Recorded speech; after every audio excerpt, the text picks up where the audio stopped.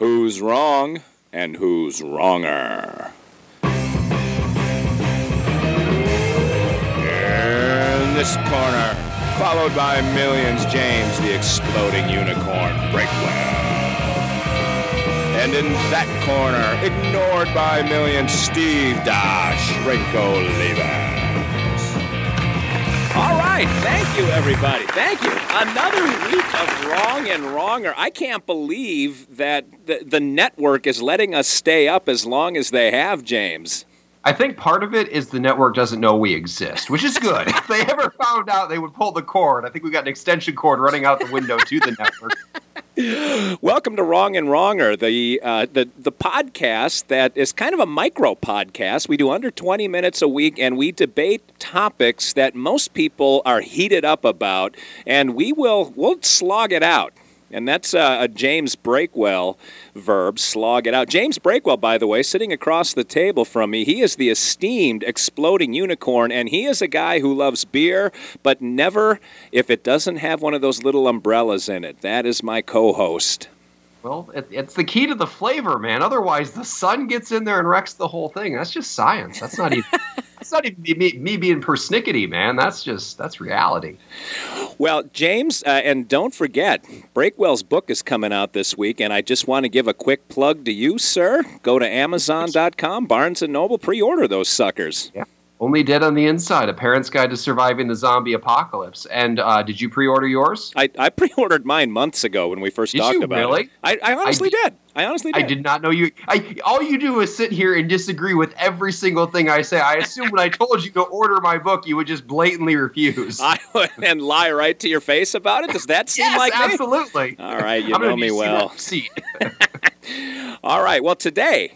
now we do need to go through, prior to festivities, we have to go through the pomp and the circumstance of saying something nice about each other. I didn't introduce myself. I'll let you do that when you give me a heartfelt compliment.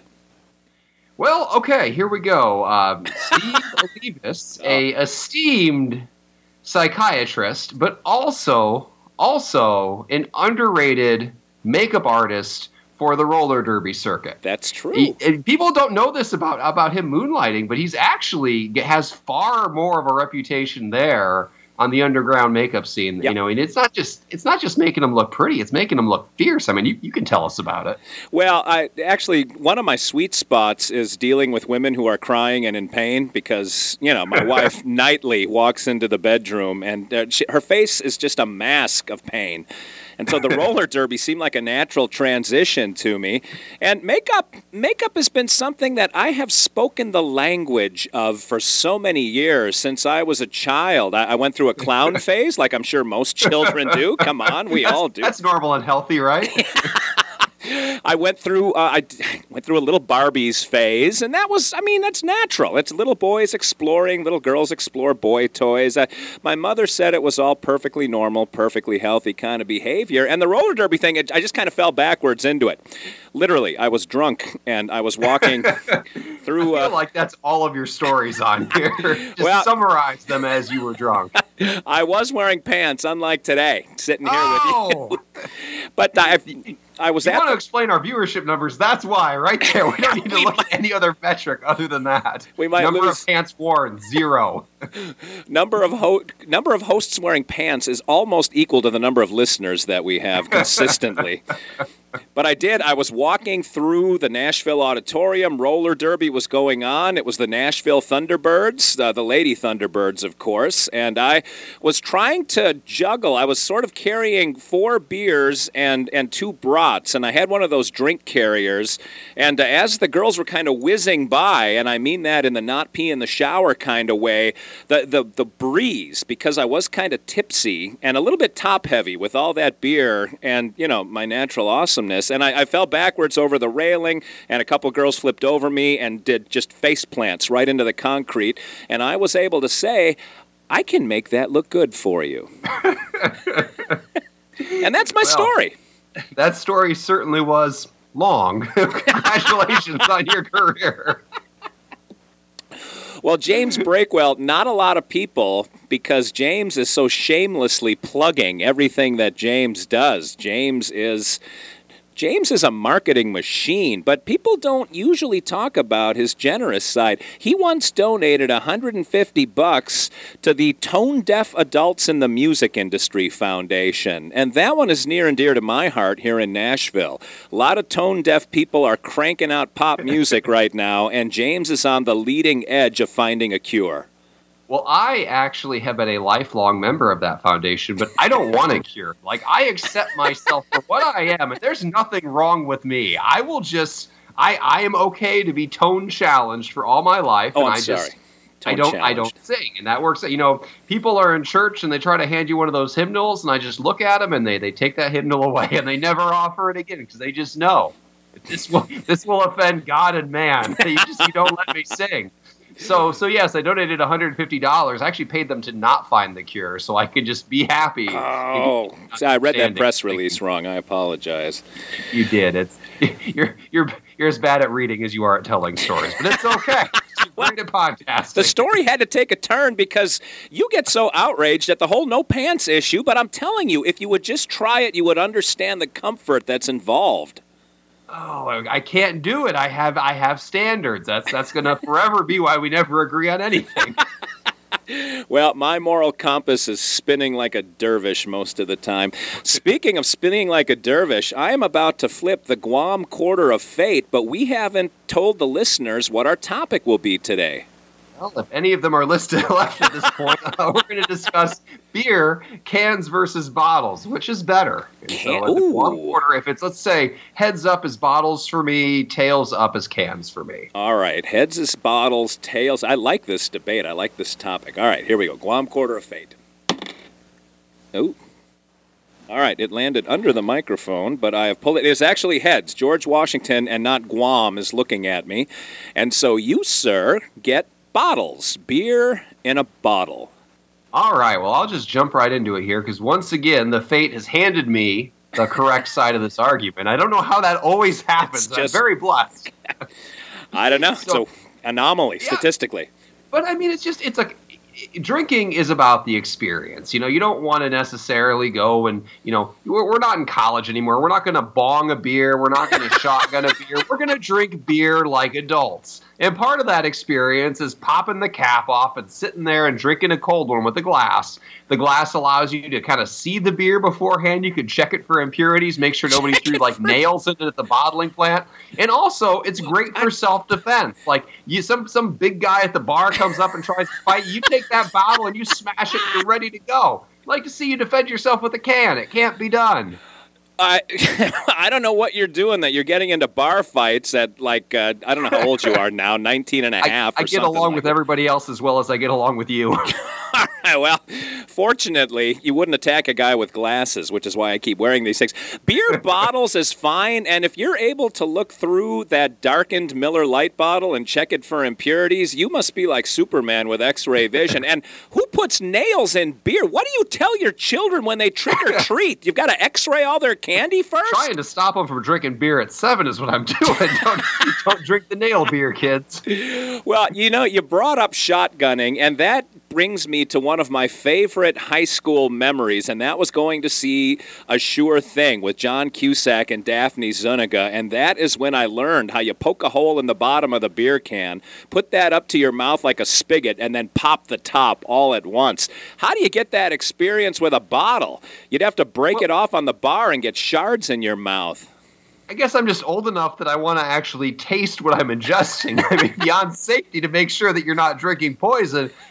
I drink it for the flavor. I mean, getting drunk is a perk. In fact, maybe it's the entire point. But I want to get drunk drinking something that actually is worthwhile and tastes good.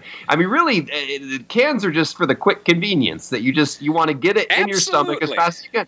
And if you're going to do that, why don't you just shoot whiskey? I mean, it tastes like garbage. You throw it past your tongue as far as you can, and you're done. That's what you're going for. You're going for whiskey in a can here. I drink beer. I drink it slow, and I enjoy it. I use bottles. Well, bottles may preserve the flavor, but cans are all about convenience. Cans are like CDs of the beer world, that you're clunking around with vinyl, that you've got 8 tracks and cassette tapes that you're fumbling around with. The beer cans are slick and they're smooth. They're easy to store. They're easy to pack. You got coolers that are built specifically for beer cans, and they don't break. You can take a can onto the beach and not worry about shattering glass and putting 16 children in the hospital with the same foot injury. Cans, they do the job, and really the job is to transport the beer from the factory to your stomach, and cans do that better. They're safer. They're easier to deal with. You don't have to. I know you wear a pair of sandals that has a bottle opener built right into the bottom of them because that's the way you are. You don't want to be too far from your precious Miller Lite, mother's milk, by the way. But cans, you don't need that. You just pop that little tab, and cans don't even have a pull tab anymore that you have to worry about discarding and getting a paper cut on the side of. Cans now, the tab stays right on the top. We had cone top beer cans when I was a kid, and that's not even an exaggeration. I can counteract one of those points right now. The beer rest cans are landing. do break. My pig broke one the other day. I had a How many times have you ever heard that sentence put together? All those words in that order. Only right here. That's why our one listener tunes in for English language sentences they've never heard. I had 3 cases of beer from a party or something, combined down. So it was a mixed case of various cheap beers. And my pig, because she can smell everything even through metal, decided today she was going to tip it over. Wow. And her teeth punctured the bottom of it, and it leaked. The beer can leaked. I lost half a can of Miller, and I decided, you know what? I'm not going to drink the other half. I think this one's just gone. You get so swine flu from sink. that. But her teeth could not have penetrated a glass bottle. But more importantly, the glass bottles are better for the environment. You don't even have to send it back to some big plant to recycle it. I homebrew. So after I drink a bottle, I have gained a container for my own brews later on. I can wash it out, clean it, and reuse it, 10, 20, 50 more times. And I'm good to go. Well, you're over there, and after you drink your beer, what are you left with? A useless chunk of metal that smells awful. And you're just going to take it and crush it and throw it away, and that's that. The world is falling apart because of can drinkers like you. The other 99% of normal people that don't brew things in their bathtub because apparently prohibition is now out the window and you moonshiners there's probably one of you in every town. For the rest of us, mass-produced beer actually tastes better because it has better consistency across the board. And once again, by the way, let me just go off the board for a second and say, when I was a kid, I had a beer can collection, and it was fun. It was cool. Now, I did grow up in Wisconsin. I have to put that caveat in place. When you say it was cool, is this you saying it was cool, your mom saying it was cool, or your imaginary friends saying it was cool? Mom might have thrown them out when I turned about 15. But I had a great collection, and I had a book that had like a price guide of what every beer can was worth, all the rare ones. I had a few of the rare ones. Was it across the board? You're collecting garbage. But garbage with great artwork. It's like album covers. It's a lost art nowadays. My wife, by the way, hears that I collected beer cans when I was 8, and she thinks that explains a lot about what's gone wrong since then. But again, beer bottles aren't works of art. Beer cans are. And especially if you go back in time, if you can get your hands on cone top cans, flat top cans, you've got the pull tab cans. Sometimes you get cans that are you get dummy cans where the top is intact, the tab is intact, but there's no beer in it. Those were worth a lot of money. And sometimes you get a full one that's from like 1968. And man, those things are like collecting gold. I have so many questions that I need to Google right now, but I'm not going to do it. I'm not going to give in to your bizarre fantasy land from ages past. Cans with no beer in them? What is the point? What were you doing with your life? Also, I envision your beer collection as just like 60 empty Miller cans, identical Miller cans just up there. My precious, this saddest collection ever. We had... You go around and steal them from your dad after he finished drinking them. I see your hand going up there, slowly pulling it off the table. After he passed out, I just eased it out of his hand. Yeah. Sometimes he clutched them to his chest. But the bottles have just as good of art, but they're much more permanent. You could wash them out, and depending on how the label is applied, it stays on there. If you're going to collect anything, collect the glass. That has a tad bit of class to it. I mean, who collects aluminum? You get a strong breeze through there and it all falls down. I mean, the one thing you do with aluminum is build pyramids out of it. My next door neighbors in college spent an entire semester building a pyramid of what was probably PBR or Miller High Life or one of those. Red, white, and blue. Awful. Because they're not going down to the door and bathroom to rinse them out every time. There probably has some backwash in the bottom. And one auspicious day, that tower came tumbling down. Believe it or not, it was not up to building codes. You could hear it crashing all through the building. That is what a lifetime of cans gets you. A lifetime of bottles just gets you some artwork you can put off to the side. Collecting bottles is where it's at. Drinking bottles is where it's at. You're way off at base, always. Sigmund Freud actually just made a cameo in this show because you made a slip that really tipped your hand when you said collecting bottles is bad a minute ago. You meant to say cans, but I am astute enough to pick up on those kinds of slips. I don't know what you're talking about, and since I never go back and listen to these podcasts, I'm going to say it didn't happen. Ask your mother about it. She will chastise you like she did when you were in college under the age of 21 and drinking. When I was in college, the drinking age was 18. I did not drink until I was 21, and I regret it to this day. That was 3 years of drinking time I wasted, man. That was only 3 years ago. It's so recent. I wish. I am closer to age to you than I would like to admit, and it fills me with terror every day that I'm getting up there. But seriously, I don't know how you could everybody, like all the serious beer drinkers, they all prefer bottles. That's where the homebrew starts out. That's where the microbrews start out. Yeah, that's if you're either gonna go for a bottle or if you want a lot of beer really fast, you go for the keg. Like the cans are this awkward in between stage. It's a burden to everybody. Don't do it. There used to be a beer when I was a kid, and I wish I could remember what the beer was, but it came in like a mini keg. The can looked like a keg, and that was one of the hot collector's items. They still, Heineken sells those mini kegs. It was probably one of the Heinies, yes. Yes, God. See, you're good at this game. I like that. It's not a great beer. I don't know. I'm not the most sophisticated beer drinker in the world, as I'm sure you've surmised by now. But I have bad memories of Heineken. Well, now you brew your own and drink with your pinky in the air. Oh, it's my beer. My homebrew is not real homebrew. Like the real homebrewers, they create spreadsheets and they do 5 gallons at a time, and it's all from scratch. Like I get the kits, man. There's like 2 ingredients. You dump it together, you pour it in this 2-gallon container, and 2 months later you got beer.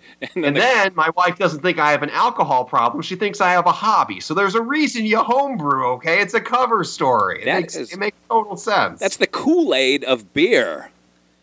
What's the Kool-Aid of beer? You have 2 ingredients, and then some big guy wearing a pitcher comes breaking through your wall. You don't even remember those commercials, do you? That's how young you are. Those are an internet meme. Do you remember what the internet is? Have you heard of the meme?